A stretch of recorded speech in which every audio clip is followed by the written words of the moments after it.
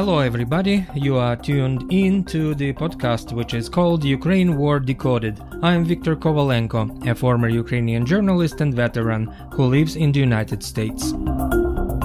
My guest today is Dr. Lawrence Haar. He is a senior lecturer in finance at the School of Business and Law at Brighton University in England. Besides academic achievements, Dr. Haar has experience working with major banks, energy and mining companies, as well as in financial regulation with the authorities in the United Kingdom. My first question to Dr. Haar is about the effectiveness of the Western sanctions on energy commodities from Russia, like oil and natural gas. Such countermeasures were designed in response to the Russian war in Ukraine to force the regime of Vladimir Putin to pay a huge and even unbearable price. But is this enough to force Moscow to stop the war? Russia receives its primary income from exporting commodities, particularly oil and some other metals, right? They're probably earning close to $1 billion a day from the commodity exports. And that is the only source of revenue for the country and for Putin's regime and for the horrible things he's doing in Ukraine. To the extent that we make it more difficult, we raise the price of capital, we force him to discount his oil and any other commodities which might come out of Russia, those are desirable. Will they end the war? I don't think so. He has a lot of capital reserves, which he's burning through pretty rapidly. But Russians, it's almost a question of how much pain and deprivation he's willing to impose upon his own people. The next question, Dr. Haar, how dependent the European Union is on Russian oil?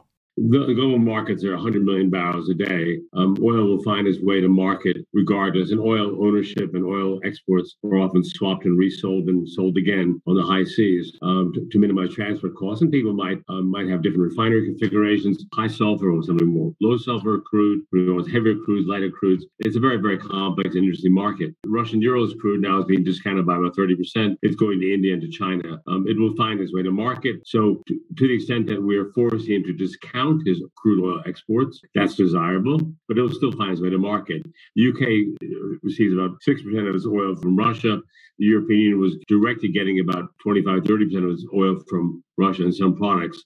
But again, oil markets are very flexible. So the amount of actually crude oil that will enter Europe and the amount of refined products which will enter Europe will probably not change very much. The biggest problem is natural gas because there we have the pipelines. Let's talk about the natural gas that Russia sells to the European Union. If Europe begins the process of completely refusing to buy this energy commodity, it won't be easy for Moscow to continue earning money by selling this to someone else because it needs time and investments to build new pipelines. Natural gas is, because of the pipelines, it gives the European Union much more leverage. But of course, it's a hard leverage because you're also requiring your own people to make sacrifices. In Germany right now, for example, all the municipal swimming pools are being closed because keeping water warm and pleasant requires lots and lots of energy. Many other places are feeling the pinch, and they're required to devote making sure they have enough natural gas come winter. So in terms of leverage, hurting Russian exports of gas is most desirable. Eventually, Russia will probably resort to tanker trains, pressurized, bring gas pipelines to the east, and maybe selling it to LNG markets globally from Siberian Russia. So the gas markets are where, because of the fixed line nature of the gas pipelines, we have much more leverage. Here is another aspect of European energy security. Starting from February, many Western companies that provided technical support and equipment for the extraction of natural gas in Siberia, they left Russia. Then we saw an accident on the Russian pipeline, and currently Russia decreased the volumes of gas supplied to Europe. So, to survive the winter, European countries should find alternative sources of natural gas, for example, to increase supplies of liquefied gas, so-called LNG. And more LNG is being exported from America now. The UK has several import LNG terminals. France has an import terminal. Germany is building one as quickly as possible. So those are all desirable efforts. There's a possibility to get more gas from Algeria. You can come across the Mediterranean. Those are all good things. And looking closer to home, it would be very desirable if Germany would stop playing games and actually start producing its own natural gas. It has potentially large volumes of natural gas as they have coal. But the green movement and environmentalists in Germany have bottled up that gas for a long time, just as some of the fracking potential in the UK is bottled up. Thankfully, now through Boris Johnson, the offshore gas in the UK is going to be produced. There's a large, probably 70 million barrels of oil equivalent could be produced from the islands of the Faroe Islands in Scotland. All the gas potential could be produced. But again, Europe has lots of natural gas potential. Romania is many decades ago, Hitler's army invaded Romania because of its oil and gas exports. But Poland and Germany have natural gas potential. I'd like to know your opinion, Dr. Haar, about the financial implications of the Russian war in Ukraine. For example, how the default of Russia in June can impact the ability of Moscow to finance this war.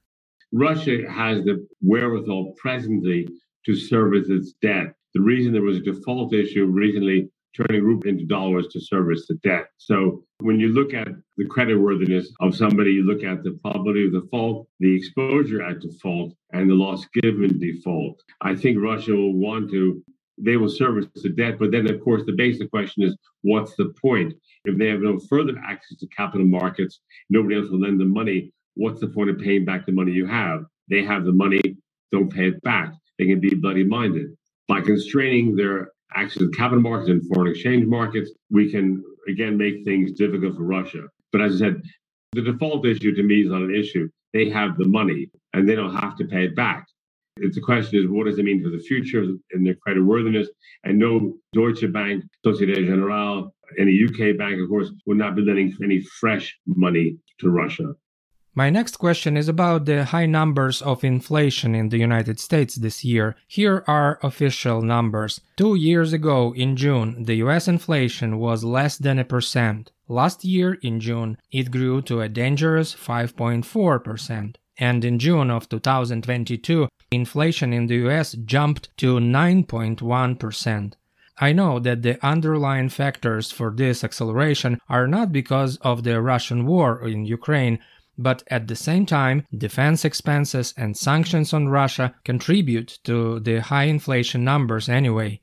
Am I right? Let's be careful what I mean by inflation. Inflation overwhelming is a monetary phenomenon. There's a massive credit growth in the United States. There was literally a wall of money under Mr. Biden. Trillions of dollars were created. Professor Lawrence Summers, who was part of the Obama administration, and other people were dead set against that. They were Democrats in America who actually strongly opposed the largesse and so-called COVID spending that the Biden administration went ahead with, many billions, right? It was bailing out unions, it was bailing out pensions, it was bailing out many cities and states that were poorly managed. COVID in many states was a pretext. So in the United States, let's look first at dollar inflation. First, you have increase in demand because of credit creation, too much money facing too few goods. And then the amount of goods and services that are actually out there were being truncated because of these anti-supply side policies which the Biden government has pursued. Particularly in oil and gas markets, they've slow walked, as they say, leasing on federal lands. They made it very hard for anybody to export oil and gas across America. And oil and gas feeds through everything, whether it's the price of vanilla flavoring, lycra shorts, nylon stockings, plastic toys for children, motor car tires, a can of baked beans. It all requires energy. So by increasing foolish demand side policies, creating credit by the Biden government, combined with even more equally foolish supply side, reducing supply, has had a big cost impact as increased inflationary pressures. First one is a monetary phenomena, the demand side effect, which increased liquidity, increased credit, basically printing money, right? Whereas the supply side effects, which are anti-supply side, actually constricting growth and supply, have had their effects. So those have contributed to what we call to inflation. In addition, the situation with Ukraine, we see the effects on agricultural prices. Ukraine, as you well know, being from the country since Roman times, as a major breadbasket grain exporter.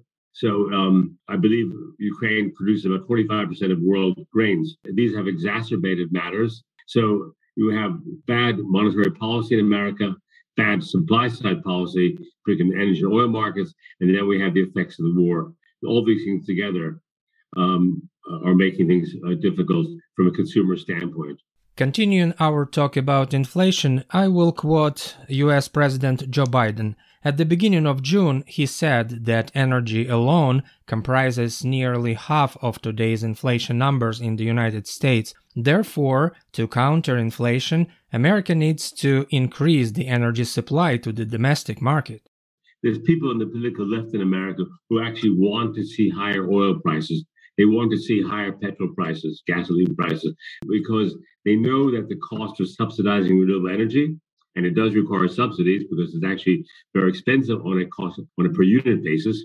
And therefore, the strategy of many people on the green left across Europe, the UK, and America is to actually make oil more expensive. So yes, he's correct that oil and energy, the price of baked beans, the price of prepared foods, the price of fertilizer, all those things are affected by oil and energy. But there's been anti-supply side policies which the present government in America is pursuing, and making it very difficult to obtain leases on federal lands, making more and more lands so-called protected areas where the oil industry cannot produce or cannot explore.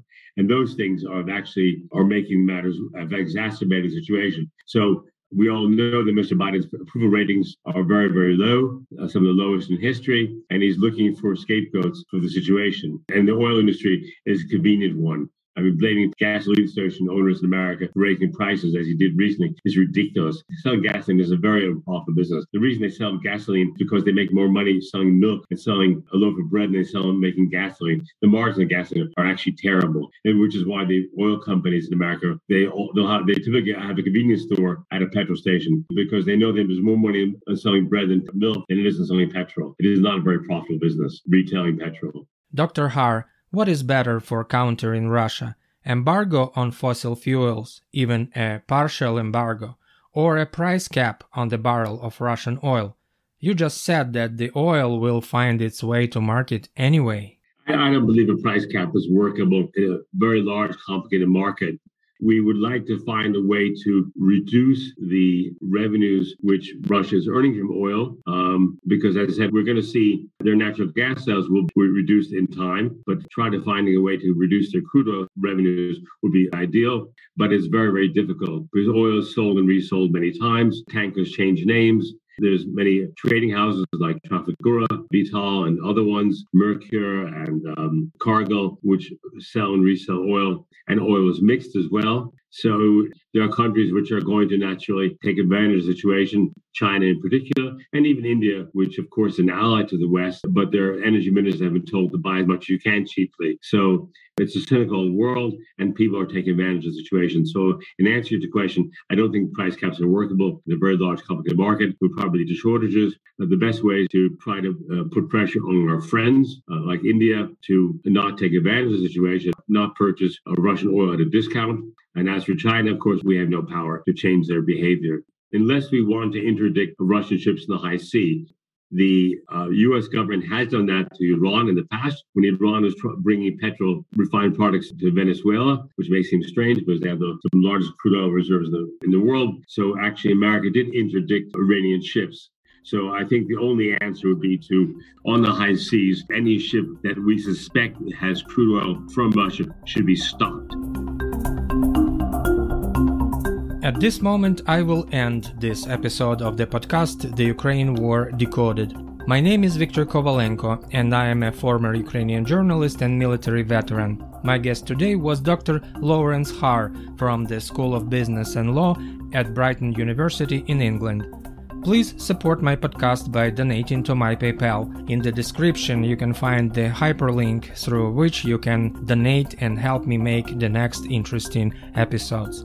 Goodbye for now, and so long.